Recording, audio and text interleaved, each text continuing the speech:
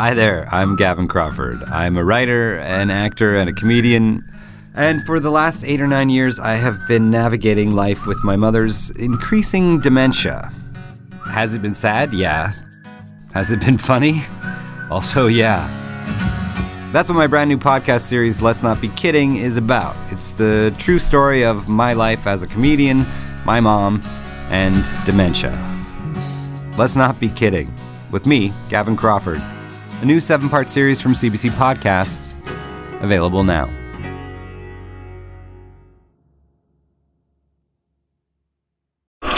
You're listening to a Frequency Podcast Network production in association with City News.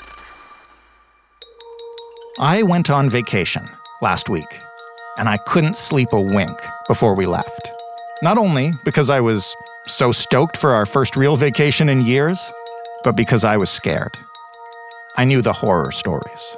I knew how bad it might be. Well, I will just say that the situation at the Toronto airport is unacceptable. But when I see there is a 400-person line with 2 Air Canada workers, there's 1 million canceled flights, everyone's just panicking. They already told us we'll miss our flight.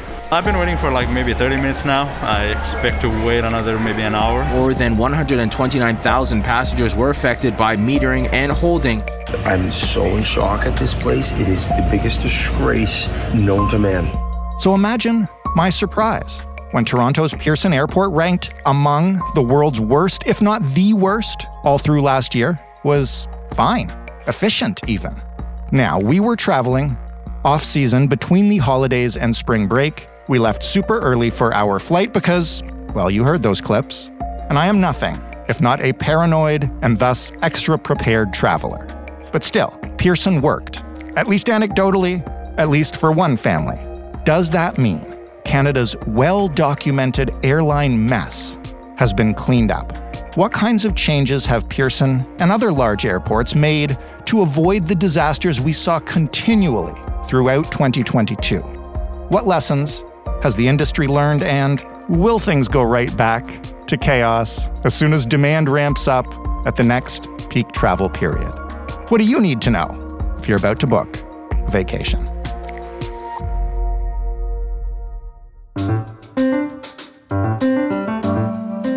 I'm Jordan Heath-Rawlings. This is The Big Story.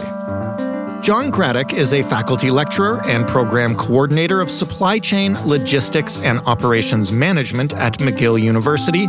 He took a deep dive into the problems and perhaps solutions to Canada's airport woes for the conversation. Hello, John. Good afternoon. How are you?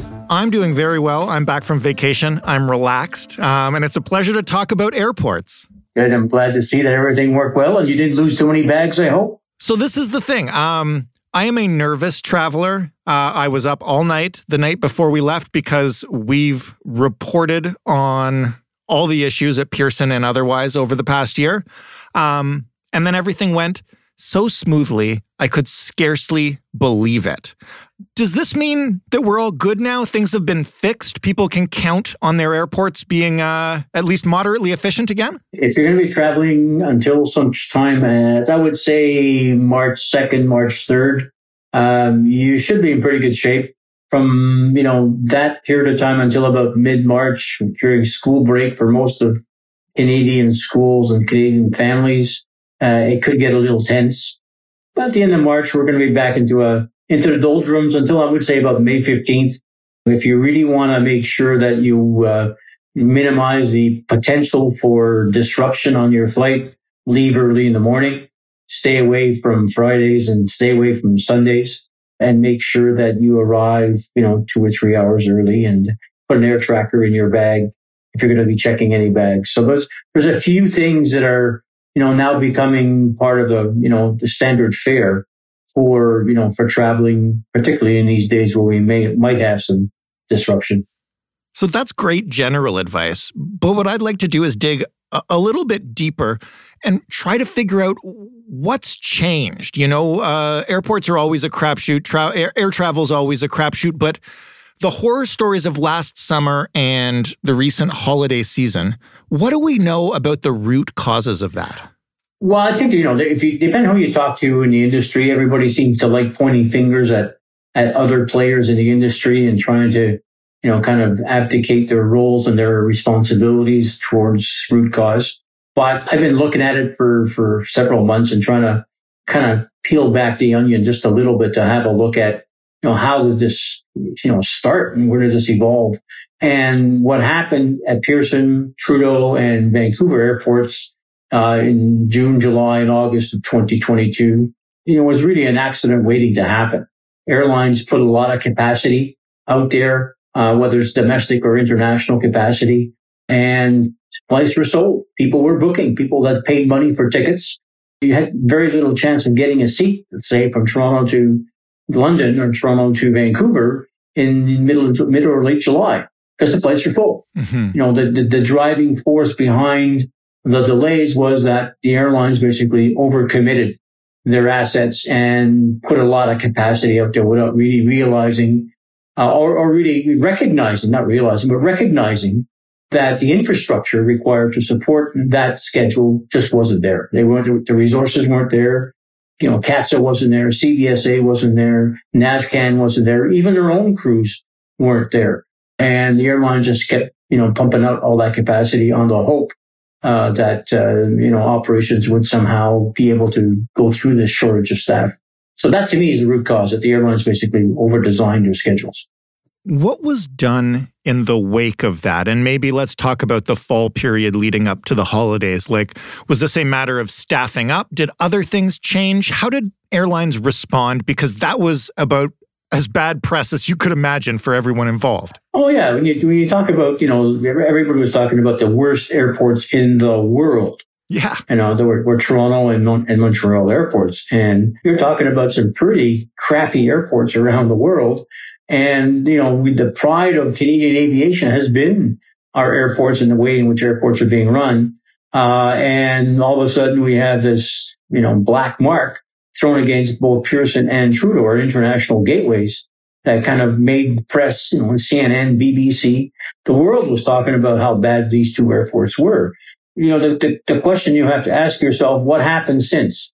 And the simple answer is that traffic reduced. I think after everybody got back to school mid-September, demand dropped off, and the airlines had a chance to basically take a deep breath and cross their fingers to make sure that, things got back onto an even keel. And it did. By the time we got to October, Toronto was still, not up to its previous stature in terms of 90% on-time performance. It was still stuck around 65% on time, but a heck of a lot better than it was in July at 40 or 44%. So the problem then became Christmas. Mm-hmm. And Mother Nature, had some nasty surprises and nasty weather show up during winter. And this is an uncommon phenomenon. We do have winter in this country. Right. But it came in with a vengeance, and it happened to hit, during the Christmas peak. So on December 15th and December 16th in Vancouver, you had 30 centimeters of snowfall with some freezing rain. That was an uncommon snowstorm in Vancouver, but the Vancouver does get snow. And that kind of was a start of a weather pattern that kind of snaked its way across the country. Started on the 16th in Vancouver, ended up in Toronto around the 22nd, 23rd, and 24th, and the same with Montreal. So that one weather system basically wreaked havoc through the aviation system, and not for it being a ferocious snowstorm. We've had, 50 or 60 centimeters of snow, and we've had, places like Toronto call out the army for some snow removal, but this wasn't one of those snowstorms. It just was the fact that once again, the airlines cranked up all the capacity that they could, because they know Christmas season is 2 weeks long, and that's the season where they make the most money. And they charge exorbitant fares, and the flights are full. And people want to go away for Christmas. And this Christmas, people have gone on airplanes because they haven't seen family for 3 years. Yeah. And the airlines basically were very, very gracious in putting all that capacity out there. But then, the problem was that there was no flexibility left in their schedules to take into account the fact that Mother Nature reared its proverbial head in the winter and kind of messed things up. So the lack of flexibility, the lack of resilience, the lack of any capability to recover by the airlines really caused the problem to, again, exacerbate themselves over the Christmas holidays. During that lull period in the fall that you just mentioned, The traffic fell off, which is great. It allowed things to operate more smoothly. But did the airlines or the airport authorities actually do anything to increase the capacity for when demand went back up around the holidays? I guess I'm just trying to get a sense of, are we just gambling from one peak season to another, or has there been an effort to address the underlying issues? Good question. And that's the point of my article in the conversation, was that have we learned anything? Have we? Well, I think some of us have. Some of us have. And unfortunately, it's not uniform across the industry. Mm-hmm. I think that if I look at, the airports and I look at the airport structures and I look at how the airports are looking at their operations, let's say for spring break, or even looking at it for the summer of 2023, the airports are going to be another very, very busy place because the airlines have created a schedule that cranks up those assets, those airplane assets, as hard as they can get it, because they've lost profitability in the last 3 years. They're trying to catch up. Just look at Air Canada. In a fourth quarter of 2022, as we saw last week in our annual report, they made $160 million, so they say. But, there's a $350 million currency adjustment in there. So even with all the traffic that they had, even with all the ability that they had to in fact, get an operation in place, they still managed, in my opinion, to lose money in the fourth quarter. And for the whole year, they lost over $1 billion. So I think that I've seen glimmers of hope coming out of places like WestJet, where they've rationalized their schedules and they basically have taken an attempt to kind of put together an operating plan that they say has got some resilience built into it, and they have the ability to recover much more easily than they had, let's say, last summer or last Christmas. And we all know the story of Sunwing. Sunwing has taken the initiative to reduce their schedules, and we've seen cancellations across Canada of their services as a reflection of the fact that they went over the edge when it came to planning services or selling flights for which they didn't have adequate pilots. So Sunwing's taken a step back from their schedules. WestJet's kind of rationalized their services. I'm still of the opinion that, Air Canada still might be at risk, both during spring break and the summer peak.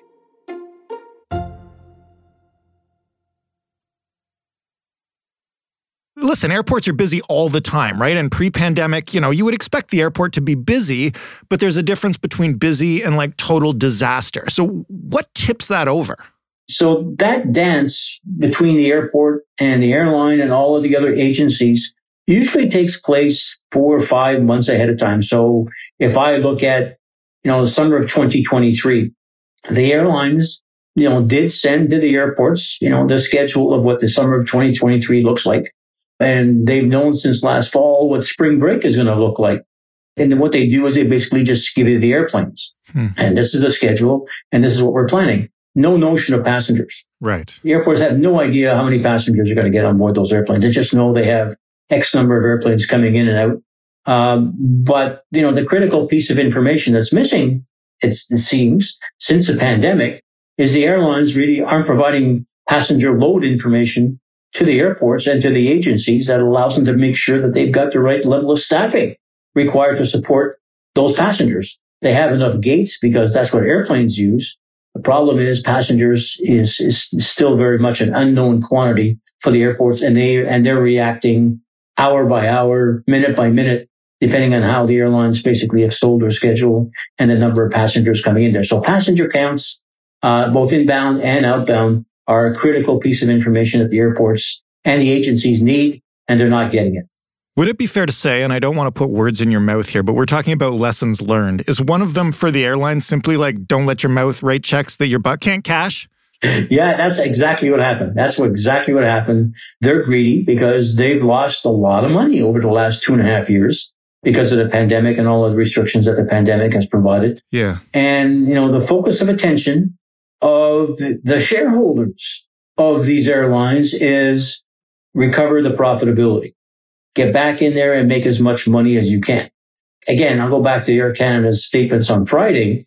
If you listen carefully to what they were saying and understand the publications of their data, it's all financial. And it's about cost. It's about cost containment. It's about, balance sheet impacts. It's about income statements, source and uses of funds, cash flows, free cash, all the great stuff. Nobody's talking about service. Mm-hmm. Nobody's talking about on-time performance. Nobody's talking about the amount of time you have to spend on the phone waiting to talk to somebody about a flight that Air Canada or anybody else has canceled. And you're trying to figure out what's the game plan here, folks. Right. So it seems to me that as a result of, the cutbacks that the airlines did within the pandemic and the resources they lost a lot of experience. They lost a lot of customer contact expertise. That expertise is hard to come by. And that's what's causing the airlines to kind of say, well, right now our focus is on cost containment, revenue maximization, and customer service takes a back seat. And that, unfortunately, is very prevalent through the industries. And it's not just Canada.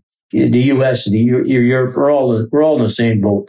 We cut off our nose in spite of our face. We laid off tens of thousands, hundreds of thousands of people in the industry worldwide to minimize costs during a time when we had no traffic. But we are paying the price. Right.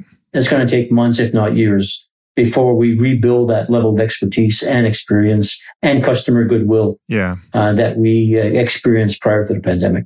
You talk about airlines being greedy and focused on cash and not service.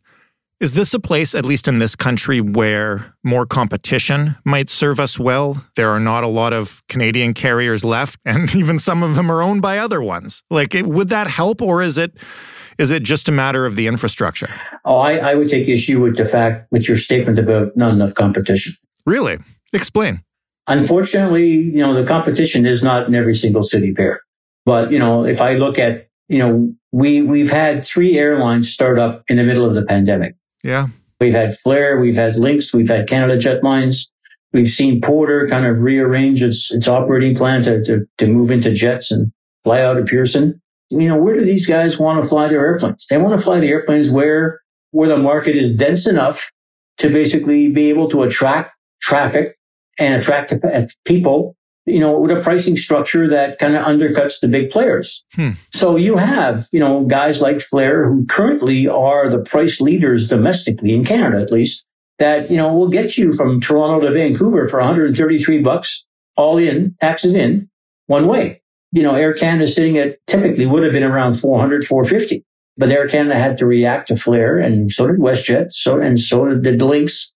And everybody's now sitting within a buck of each other at $133, Toronto, Vancouver. And there are 6 carriers flying Toronto, Vancouver. July 14th, 2023, there are 33 flights flying between Toronto and Vancouver. And that is an unheard of number of flights. The market is not that big. Right. That's more than they have between New York and LA. and you're saying, what's going on here? What's happened to the Canadian market?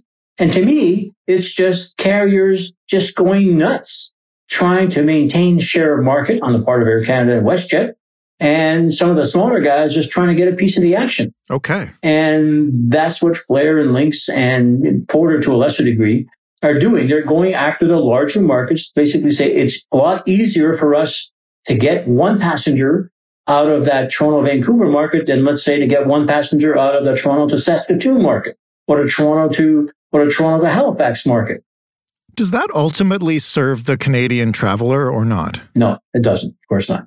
It does serve, the cities. It serves Toronto, Calgary. Right. The big guys. The big guys. And so, and if you want to go to the smaller, you want to go to Smithers, you want to go to Fort Saskatchewan, you want to go to McMurray, or you want to go to Thunder Bay, good luck.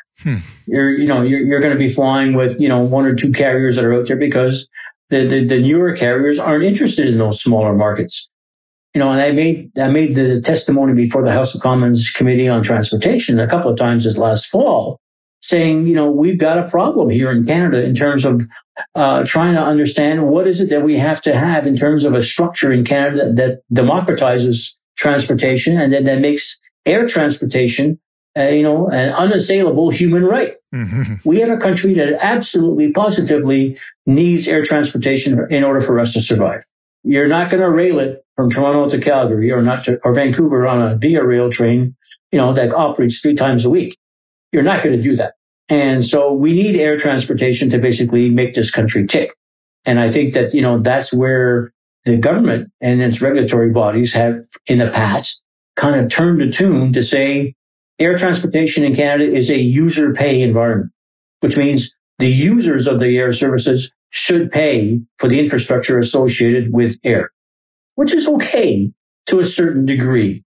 Yeah, you're right. Why should, Joe Q Public in Sault Ste. Marie, be subsidizing somebody who wants to fly between Toronto and Vancouver? Good question. But I think that there are a lot of things happening in the Canadian political system that basically says we basically cross-subsidize services that we think are essential to the survival of the country. And this is one of them. Right. If you lose air transportation, you are taking a hit economically as a country. And I think that that's where the government somehow, some way has, embarked back in the 90s on this user pay mentality, reaffirmed by the Emerson report back in 2016. And I think the pandemic has, to me, given us a lesson saying, hey guys, user pay doesn't work. The airlines are trying to reduce their debt load and recover their interest payments by flying the butts off of these airplanes. But the airports have got nowhere else to turn to get revenues but to charge you the airport improvement fees, which are climbing higher and higher. We're at $35 at Toronto and climbing. We're at $45 in Halifax and climbing.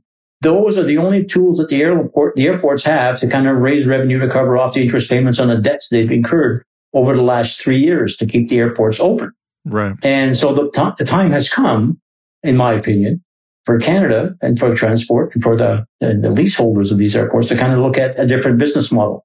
And it's either time to privatize the airports completely and let, public funding kind of be the tool that we'll use to kind of run the airports and make sure there's sustainability within the airports. Or we take away the infrastructure that we currently have, which is a not-for-profit model, and just say we're going to go back to government run. And then let the government, you and me, fund the infrastructure that's required to support aviation in Canada. We started about talking about my vacation, and now we're talking about air travel as a human right.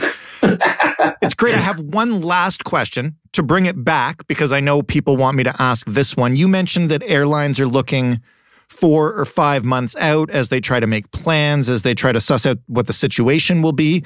What would you tell Canadians right now who are booking flights 4 or 5 months out, whether that's for a summer vacation or to visit family across the country or whatever? What would you tell them to do? What should they expect? My crystal ball isn't working too well today. It's a little clouded. I won't hold you to it. I just want a little taste. Yeah, it's gonna be a mess. Prices are very high. There's a lot of capacity out there. The airlines are salivating with all the demand that's going to be showing up, and they put a lot of capacity out there. Those 33 flights I mentioned between Toronto and Vancouver, the odds of all 33 flights operating, slim to none. Now, whether they cancel short term or they cancel day of flight or later on, I'm not sure. But there's no way in heck that those 33 flights are going to operate. Yeah. If you book now, be prepared for at least 3 or 4 schedule changes. Don't book a cruise 3 hours after your planned flight is supposed to arrive because it will not work. The odds are you will get schedule changed. And then if you do show up at the airport, do show up early. Don't check a bag unless you have to. And if you do check a bag, put an air tracker in the bag. Gosh, that's dismal. I'm only going to travel in mid-February from now on. Stay away from school break. Yeah, April's not bad. The crocuses are starting to show up. The flowers are out in Victoria, so It'll be a nice time to travel across Canada. But as of May 15th, June 1st, stay away. Thank you so much for this, John. Really fascinating. All right, I hope I helped. Take care of yourself. John Graddick of McGill University. That was The Big Story. For more from us, you can head to thebigstorypodcast.ca. We've got all our episodes there. You can talk to us on Twitter at TheBigStoryFPN.